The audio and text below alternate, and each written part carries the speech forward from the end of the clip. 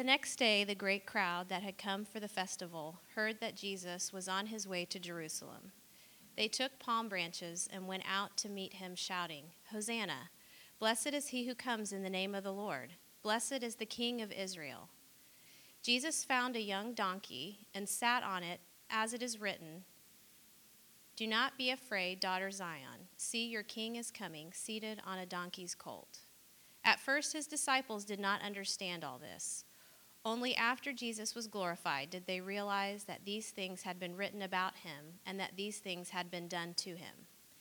Now the crowd that was with him when he called Lazarus from the tomb and raised him from the dead continued to spread the word. Many people, because they had heard that he had performed this sign, went out to meet him. So the Pharisees said to one another, "See, this is getting us nowhere. Look how the whole world has gone after him." Pray with me.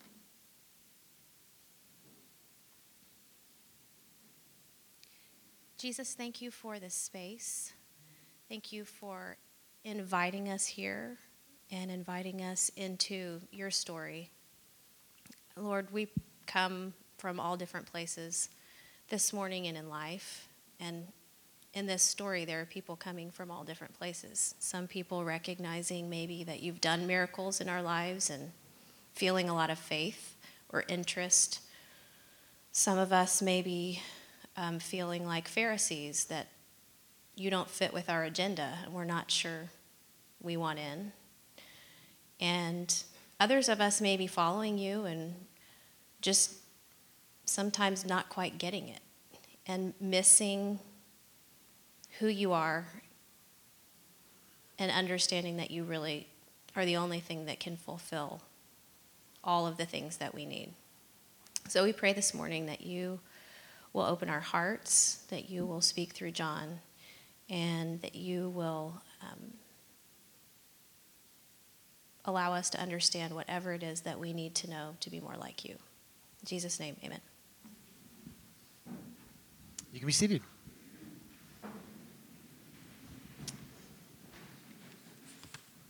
So a couple of years ago, Emily and I got to go to Israel, and we saw lots of cool things across the whole country. But my favorite thing that we saw was we got to go up on the Mount of Olives, which is like where Gethsemane was. Jesus spent a lot of time there. It's where his ascension happened. We went on the Mount of Olives, but across to the west in the Mount of Olives, there's this little valley, and then there's the Temple Mount, where this massive, massive, massive structure was. I really can't overstate how huge it was. And Jesus, in this day, which we call the triumphal entry, I want you to imagine what it would have been like. Jesus is up on the Mount of Olives, and he begins descending down into the valley, and he goes toward the eastern gate of the city. And it's the week of Passover, which means a ton of people, over 1 million people, are crammed into this relatively small city. And they've come out in throngs to meet him. And they're jammed in together, and they begin to cry out these things that are from Psalm 118. These words that were prophecies. They say, Hosanna. Blessed is he who comes in the name of the Lord. Blessed is the King of Israel. Hosanna is a word that means save us or rescue. So imagine that you're on an island, you're shipwrecked, and you've been all alone for months and months, and then coming towards you, you see a ship. We're saved! Rescue! As Jesus is on the donkey and making his way into the city, this is what people are shouting out. Hosanna, we're saved! It's rescue. They say, blessed is he who comes in the name of the Lord. Imagine you're a prisoner of war, and you've been in captivity. And through the bars in your prison, you can see the flag of your country. You can see the ambassadors of your country, the ones who've come in the name of your country, who've come to rescue you. Blessed is he who comes in the name of the Lord. This is God's representative. This is Yahweh's representative coming to the people. He's here. And then they say out loud, blessed is the King of Israel. All throughout the Gospels, people at different times were trying to force the kingship on Jesus. And here, on one of the busiest days In the busiest seasons of Israel, the people are declaring Jesus as the king. And we see Jesus not denying, but living in to these expectations. The people knew that Isaiah had given this prophecy where the king would come to them riding on a colt, on a donkey. And Jesus didn't reject this imagery. He embraced it. He saw the donkey and he sat on it and he rode gently into the city as the people cried out these words of Psalm 118 and they waved palm branches of peace, and other gospels tell us they laid out their cloaks before him so that the donkey would walk on the cloaks and on the palm branches. It was a beautiful and a powerful scene, and it was also an extremely complicated scene. In 2008 and 2009, Emily and I lived in Honduras as missionaries. And in late spring of 2009, Emily and I woke up one morning and we turned on the TV and we, for whatever reason, we got the news channels from New York. So we're watching the news, Good Morning America or something one day, and the Honduran government broke through the broadcast, which is something they did fairly regularly.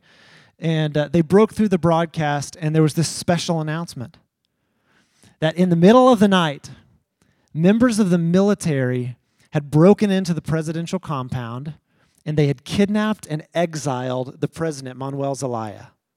And they took him to Costa Rica. Congress had ordered Roberto Micheletti to be his successor. And overnight, CNN was reporting there was this coup d'etat in Honduras, and we're there. We're in the middle of it.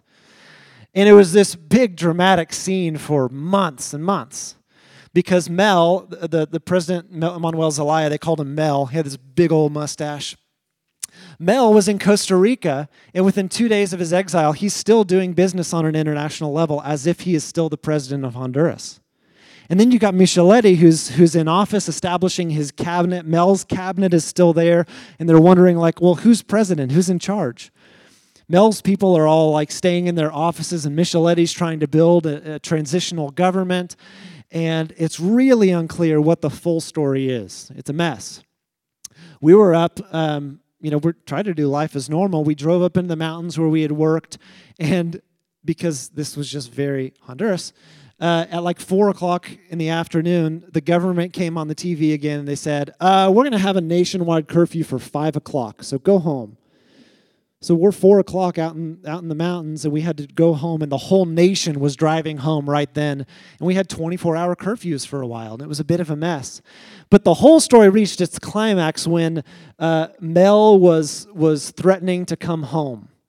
And so Emily and I went up on the rooftop of the hotel, the apartments where we were living, and we could see Mel in his plane circling Tegucigalpa, the city. And everyone was like, what is going to go down when he gets there? Well, the military goes on the runway, and they're not going to let him land. So, okay, well, there's no clashes today. But then another day comes, and Mel says he's going to make his triumphal entry into the country by land. And he does, and his supporters go out to him. The whole thing's a mess. There's rioting. CNN is showing pictures of, like, tires burning in the street and militias. And the whole thing was just very chaotic for the populace, all of us who are kind of guessing what's going on. But at the middle of this whole thing, and it turned out fine, we're here. The CNN, okay, this a lesson here. CNN shows the one block of the city where there's rioting. Everyone else is going on life as normal. We're still going to the grocery store. But at the middle of this whole thing, there's a conflict about power. About who's in charge, about whose vision of the preferred future is going to be the one that people pay attention to. And these people, and then how are they going to execute on that vision, and who are going to be the ones entrusted with figuring out how that vision is carried out. And similarly, at the time of Jesus, you have these competing factions with competing ideas of what the future should look like. You've got the Romans who are in charge, who are the overlords, who are kind of a quiet character in the whole story in John's gospel until the end when Jesus stands before Pilate. But you've got the Romans who are the foreign overlords. They're running the show. They're fine with the Jews worshiping the way that they do as long as they know who's rightfully in charge. That's the Romans. Then you got the Sadducees who have colluded with Rome, and they're always like, there was no collusion, no collusion. It could have failed. It could have been worse than that. But the Sadducees colluded with Rome. And as a result of which they got to run the temple. They were powerful people. And as a matter of interest and trivia, they explicitly did not believe in the resurrection of the dead. You got the Pharisees, who are like these cultural police. And most of the time when you read in the scriptures Jesus clashing with people, it was often the Pharisees. The Pharisees, I believe, were well-intentioned, but they were off at the core, which we'll talk about. The Pharisees believed if we're holy enough, if we're right enough, we'll get our land back, and we'll get the temple back, and the Romans will get out of here.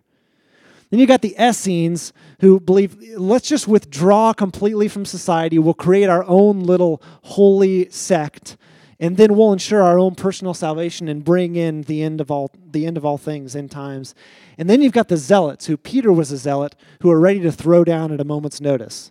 And so when Jesus is in the garden and the Romans come to arrest him, Peter's the first to get out a sword, and he starts swinging. You've got all of these groups of people at the time of Jesus with a different vision of what it looks like to live into their preferred future, and all of them are there when Jesus is riding in on the donkey.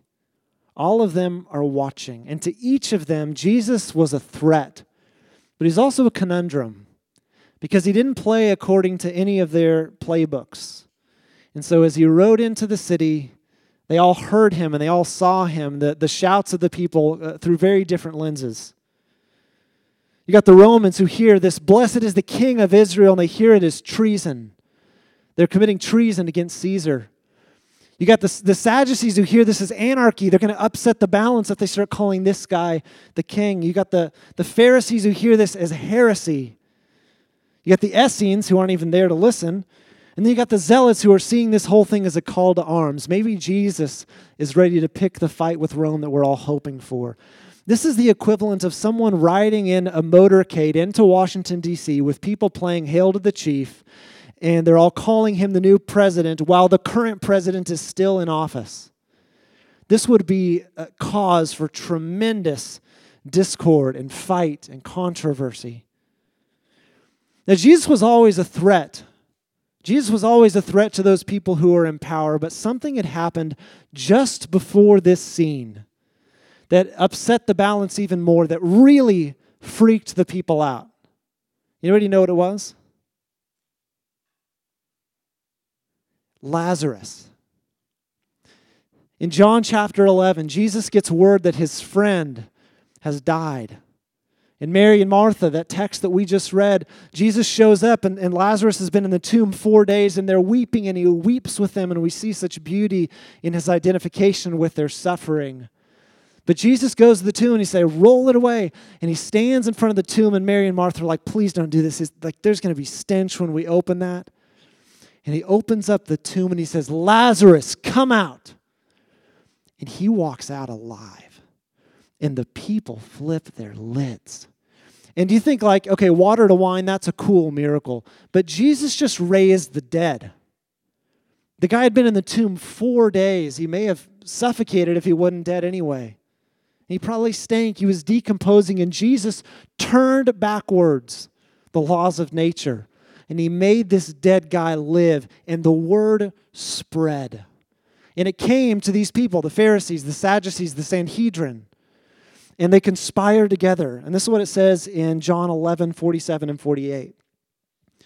They said, what are we accomplishing? They asked. Here's this man performing many signs. If we let him go on like this, everyone will believe in him. And then the Romans will come and take away both our temple and our nation. And what happened immediately after that, if people keep following him, the Romans are going to take away our temple and our nation. What happens immediately after that is they conspire to kill Jesus. And here's what stood out to me this time. Not only Jesus, they also wanted to kill Lazarus, because Lazarus was the living proof of what he had done. And they wanted to take him out. And then it leads into Mary washing Jesus' feet, and then this triumphal entry. Jesus knows exactly what he's walking into. What blew my mind as I studied this passage is I'm thinking about this conversation within the Sanhedrin, within the leaders of the temple and the spiritual heart of Israel. These are the people who are supposed to get it. These are the people who are supposed to be setting the pace spiritually for Israel. And instead of seeing Jesus, who just turned back death as the greatest miracle, they saw it as a threat. And they conspired to kill him and to kill the proof of what he had done. And why? Because it would have cost them in their mind their land and their temple. The land and the temple were their gods, were the thing that they most cherished in this life. And the sad thing is, if you know the story of the Old Testament, the Jews here didn't learn the lesson of exile. If you go back 500 years and 700 years in the Old Testament, the people were living in the land, but they were committing all kind of adultery with false gods. They were worshiping idols. And Yahweh, through the sent prophets, and he warned them, come back to me, get rid of these idols, come back to me, or you're going to lose everything. And they didn't pay attention, and they lost. In 722, Assyria invaded, and they lost the north. And then in 587, Babylon came in, and they lost the south. They lost the temple. They lost Judah. And they were scattered into the nations, and they were taken into exile. And in exile, the prophet still said, come back to me, come back to me, come back to me. And I've got good news if you do. It leads into the story of Zerubbabel rebuilding the city and the temple, and Nehemiah rebuilding the walls of the city, and the people come back. They've returned to Yahweh, and they get back their land and they get back their temple. But here we go, 500 years again, and they've fallen into the same traps where they've made their temple and they've made their land into idols, and they've forgotten the one who gave them these gifts in the first place. They didn't learn the lesson of exile.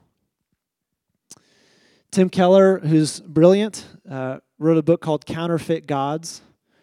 And in Counterfeit Gods, he said, the human heart is an idol factory. We're churning them out left and right. The human heart is an idol factory.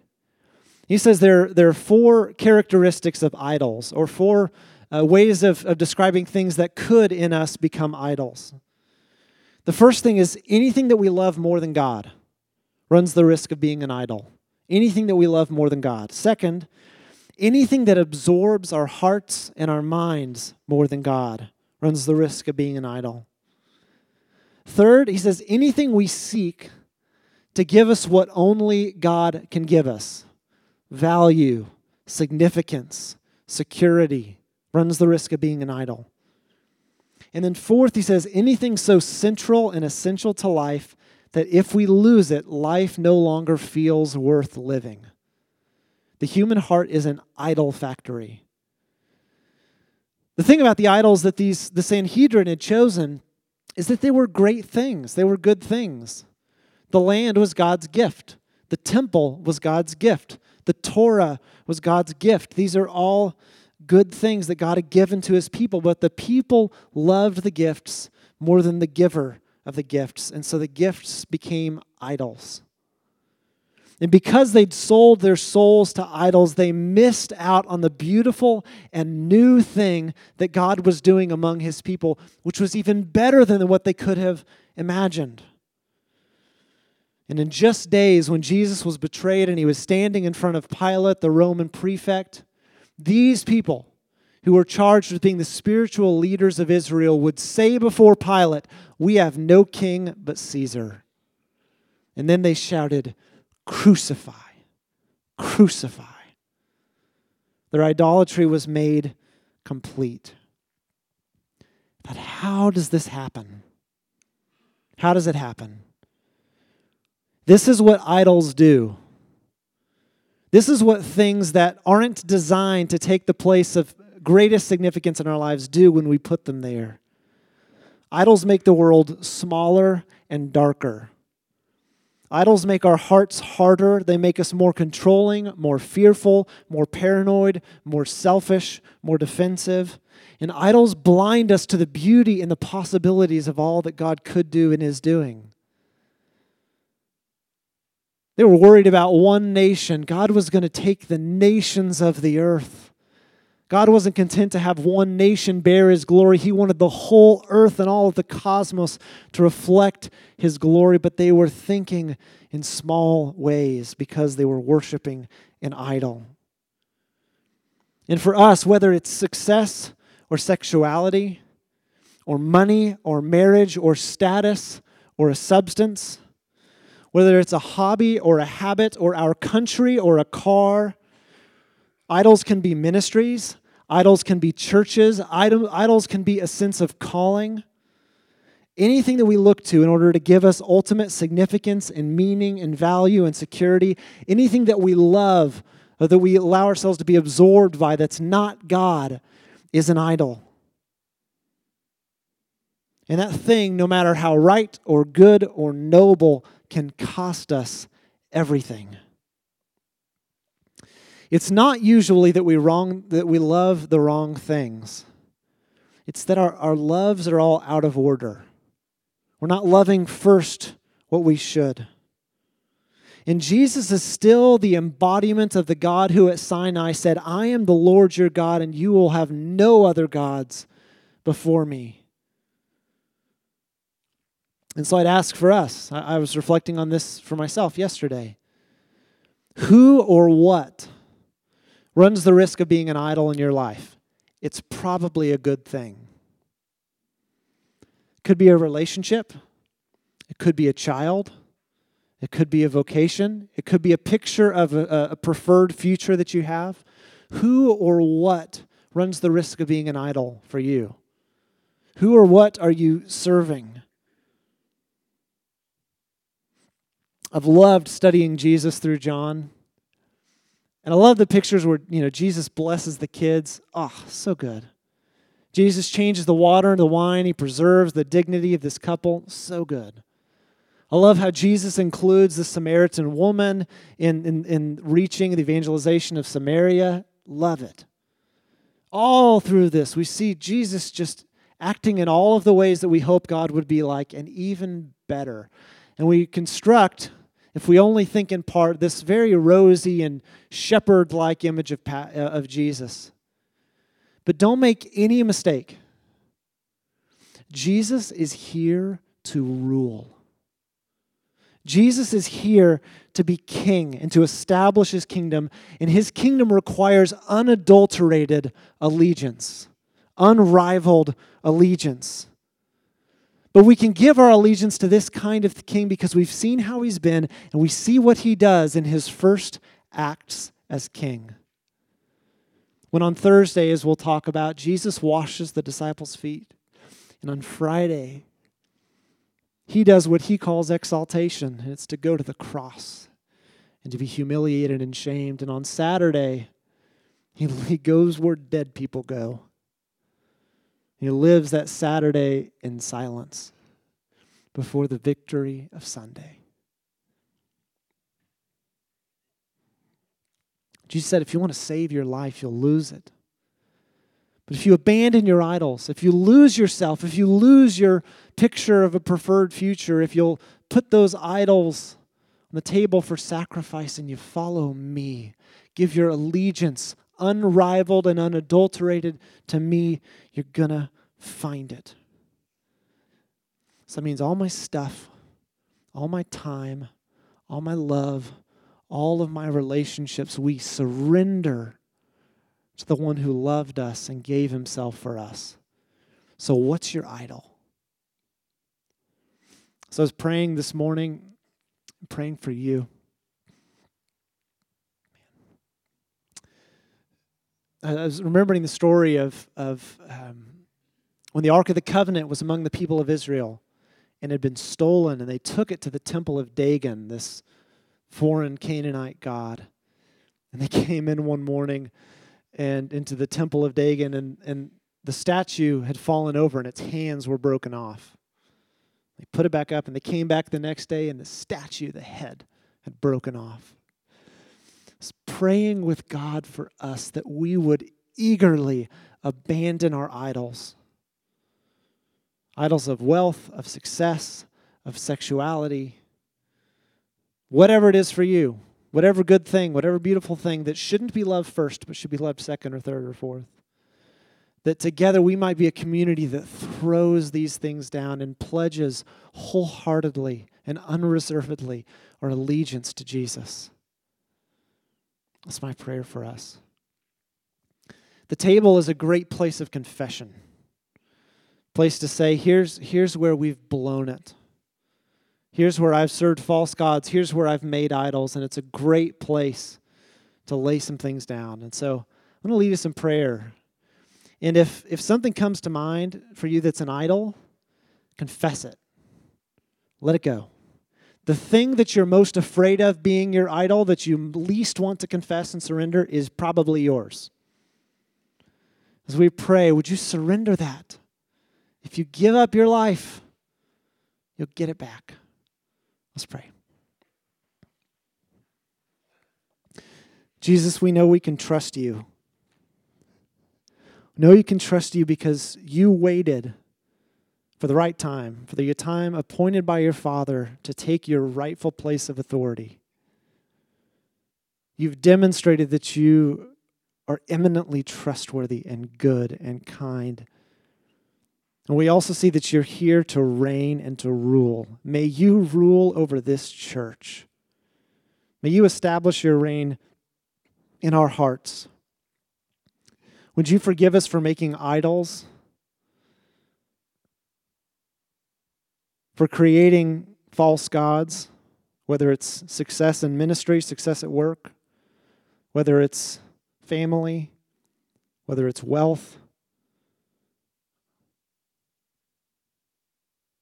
And our hearts can deceive us by justifying our idols because they're good things. But would you search our hearts?